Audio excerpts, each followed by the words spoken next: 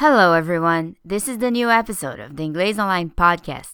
Please subscribe to this podcast using the podcast app for iPhone or iPad, or listen to the episodes using the Inglês Online Android app.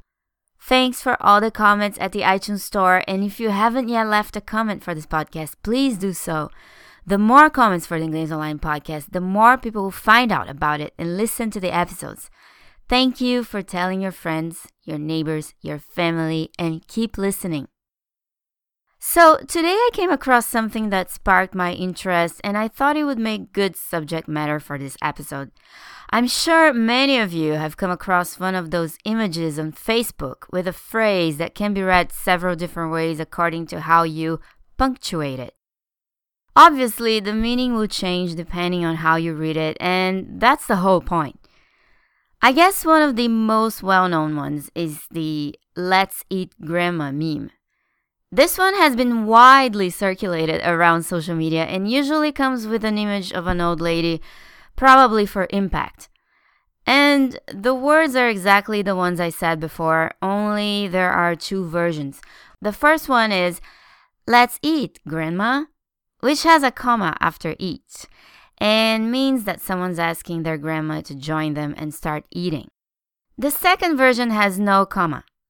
"Let's eat, Grandma." So that would be some pretty savage grandkids suggesting they should have grandma as a meal. The image closes with, "Punctuation saves lives." So have you ever seen it on your social media timelines? But that's not the one I saw today though. The one that piqued my interest reads, "Chickens keep dogs on leads." It was seen on a road sign by someone, and this person photographed it. I can't post a picture here since I don't have the rights for it, but I've put together an image that sort of gives you an idea. So this is a nice one since there are multiple ways to interpret this sentence. Before I get into this, let me ask you, take a look at the image I posted for this episode and read the words. What's the first interpretation that came to your mind after you read it? I'm curious. When I first read it, my thought was, whoever put up the sign is calling me a chicken and asking me to keep my dog on a lead. Now, chicken is a word that can be used in the United Kingdom to refer to a woman, and it's usually not an insult. So this person would be asking all women that are passing by to keep their dogs on a lead. If you're a guy, you're off the hook apparently. So that's one way to read it.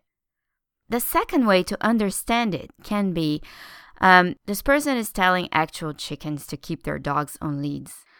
By the way, a lead in this case is a long piece of plastic or leather that is attached to the dog's collar, so the dog owner can direct and control the dog. And finally, the way I think whoever put up the sign intended for it to be understood.